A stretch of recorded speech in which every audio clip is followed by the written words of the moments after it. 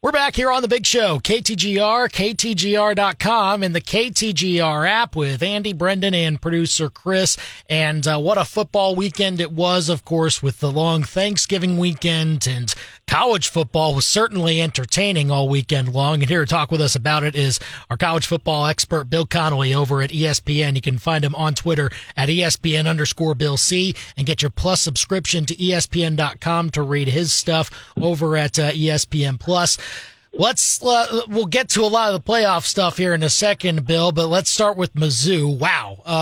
I mean, it seemed pretty lopsided from the start. The third quarter happened to make it even more so.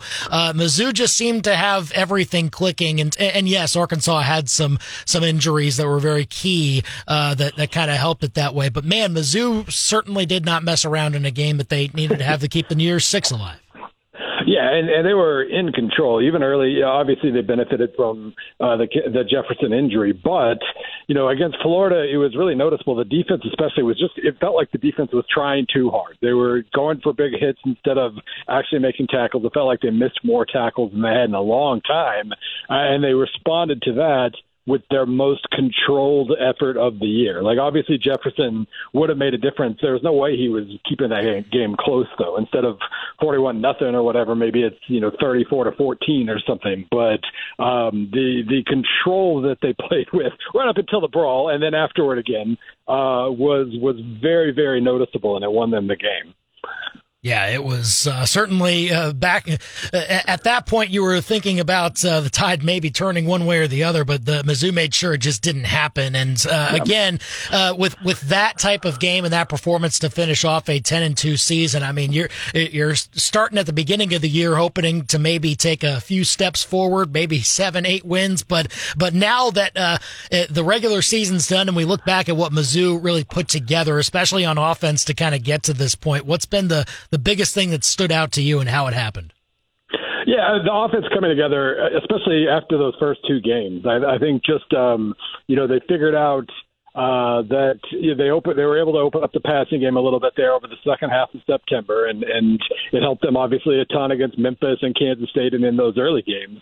And then as the year went on, the offensive line kind of growing into itself a little bit, and them being able to just pound away with Cody Schrader, it got to the point where whatever you were good at, they were going to have an answer for it because they could just do the other thing, and they were going to be able to move the ball. Even against Georgia, Schrader ran the ball well, and so they problem solved really well this season, and they reaped the benefits of it, and of course, there was some good fortune along the way. Obviously, you don't want to count on a 61-yard field goal, even if you've got a kicker who can make one. And over these last 4 years now, that first year they went they were a pretty bad team, but went 3-0 in the one-score games and kind of propped them up.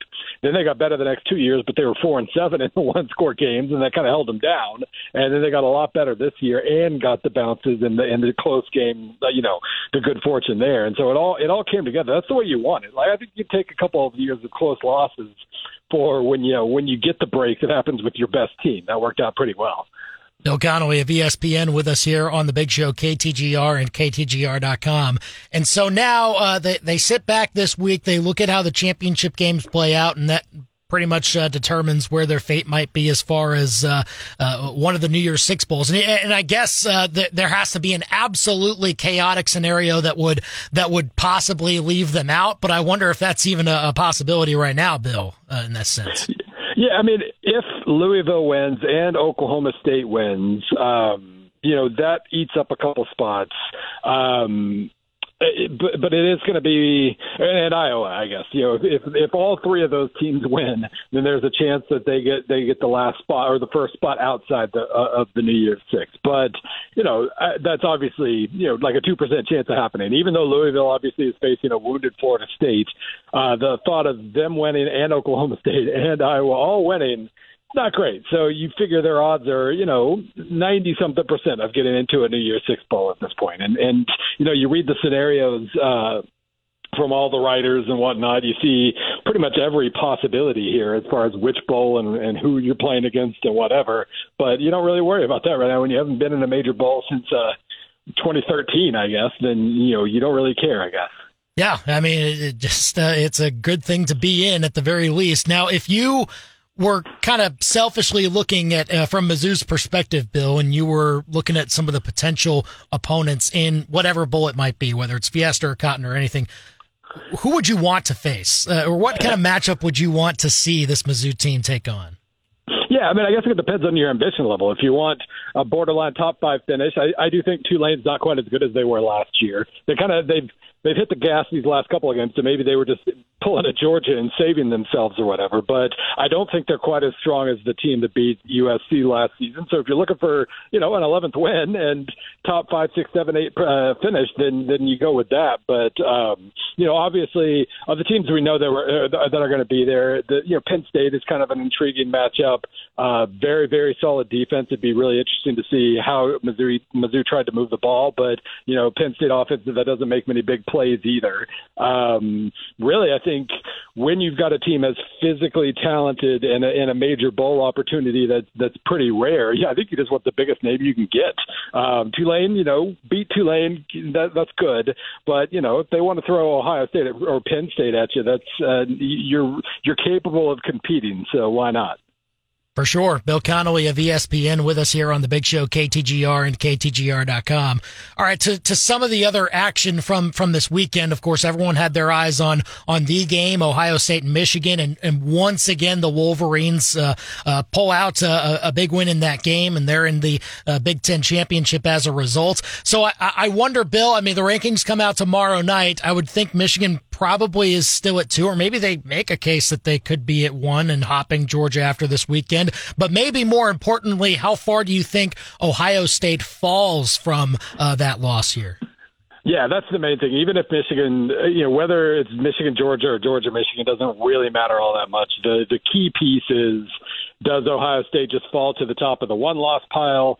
Do they fall below Oregon? I think they should fall below Oregon, honestly. I just think, resume and just pure quality. I think Oregon belongs ahead of them. But if they do fall behind Oregon, do they fall behind Texas? Like exactly where do you draw that line? Because they just lost, by 1 score against, on the road against the number 2 team in the country. They're not falling far. I do think they need to fall to 5th, though. I do think Oregon should be ahead of them, and we'll see. Or sorry, 6th. I guess that would be 6th. Yeah. But I think Oregon should be ahead of them. I'm not sure they will be, and of course it probably doesn't matter because then if Oregon beats Washington the next week, they're probably in anyway. Yeah. But that is the major question I have. For sure, and we'll see what the committee feels about that, and it very well could determine in a chaos scenario whether Ohio State backs their way in some way, shape, or form. Now, let's maybe talk about potential chaos scenarios. I mean, Florida State and Michigan and Georgia. I mean, it's win and they're in. If they're undefeated conference champs, that's its own thing. But out of that group, maybe who do you think is most likely to have some trouble and potentially fall from the mantle, creating that uncertainty of who might be in over whom? Yeah, I mean, obviously. There are 3 major upset games here. I can't even really, Georgia, Alabama is going to be interesting, and I don't know what happens to Alabama if they do win and how far they rise. But yeah, obviously the major chaos scenarios involve those other ones. Washington, Oregon. Obviously, you think we're looking at a win in your end situation. But Florida State, they're still favored. I think they should probably have more advantages without Jordan Travis. But if they lose, then yeah, you open up kind of an interesting scenario of do you go with Texas? Do you go with if Alabama wins or that opens the door, and I'm not exactly sure how that next part plays out. And of course, then, you've got Texas, playing an Oklahoma State team that just, enjoys adversity so much that it creates a lot for itself in every game, it seems. And I told my editor, the one thing I'm sure about is that Texas will be ahead 24-7 in the second quarter. But after that, somebody's going on a 31-3 run, and I don't know which team it's going to be. Oklahoma State's either going to win outright or lose by 50. But if they win outright, Alabama, if they don't win, if Texas loses, suddenly you almost have no choice, I think, but to have Ohio State, back in the mix. So, Yeah, the whole theme of this year has been lots of excitement and few upsets. And if the upsets don't happen this week, then we kind of know how this is all going to look. This could be extremely straightforward. But it wouldn't take more than like one major upset and maybe a minor upset to make things awfully wild here at the very, very end. Very well could end up being chaotic at the very end, but it also could be very easy with all those undefeated teams at the top. I think the one thing we do know, Bill, and you kind of alluded to it, is the fact that Oregon and Washington, probably just one of them, are going on into the playoff, which makes that such a very interesting game on a Friday night with how Oregon really stomped on a top 20 team in Oregon State, and then Washington just kind of sneaking by in their last game against Washington State. I know they were both rivalries, but I mean, it seems that Oregon is trending in the way that they might be able to win the game that ultimately matters against the team that beat them earlier. But I wonder, just with the Washington factor of how they've been able to just win games ugly sometimes, what's kind of way you see this one? Yeah, I mean, in terms of maturity and perseverance and everything, it's really hard to question Washington at all. They've overcome a lot of different tests over these last few weeks, and power to them for that. I mean, Kalen DeBoer is just an amazing coach. He puts the game in his players' hands, like that 4th-and-1 call late against Washington State, and it's pretty incredible. All that said, since the Washington-Oregon game, Oregon has been a much, much better team than Washington. And so Washington's going to have to play its best game since that first one if they want to actually pull this off. Because Oregon, I don't remember what the line was the first time they played, but I know my SP Plus ratings had it, I think, Washington by 2. Now it's got like Oregon by 7 or something like that. That's how much the ratings have flipped in Oregon's favor with the dominance they've shown and just the kind of the slog that Washington's found itself in. So, yeah, the momentum here is certainly shifted, but you still got to beat them. Washington still has it, has it on their racket, so to speak. They can still get in if they win one more.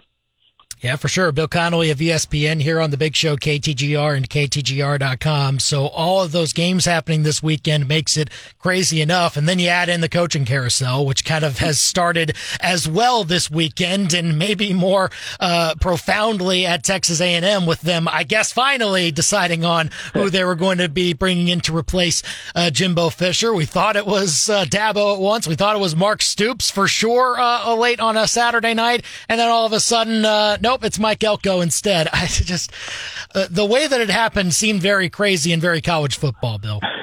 Yeah, and they ended up with an extremely logical hire, too. That was the funny part of the whole thing. They had this weird chaos that really produced a very normal result. And, if you're an A&M fan, you're really talking yourself into, the best hire that A&M has made since Bear Bryant was R.C. Slocum, who was a defensive assistant, succeeding a fired and very charismatic, weird guy in Jackie Sherrill. Well, Jimbo's the weird guy who got fired, and now you bring back one of his old DCs who did a heck of a job. Like, I understand the logic here. I think Stoops would have been fine. I thought people were kind of rebelling against, just the fact that he's been a head coach long enough to have some ups and downs, whereas Elko's just had kind of a 2-year stretch here and hasn't had as much chance to prove himself, but has proven, what he's had a chance to do, he's done very well. So I think either one was going to be fine. Elko might be a little preferable, but either way, they got a good result after a weird process. Well, I know from experience, it's hard to please Aggies sometimes. So, I mean, they get what they get. So we'll see if Mike Elko works out for him in the end. Bill Connelly of ESPN with us here on the Big Show, KTGR. You can find him at ESPN_Bill C on Twitter, and go read his stuff at ESPN.com with your Plus subscription. Bill, thanks again for coming on and talking college football with us. Enjoy the games this week coming up, and we'll talk soon. Sounds good.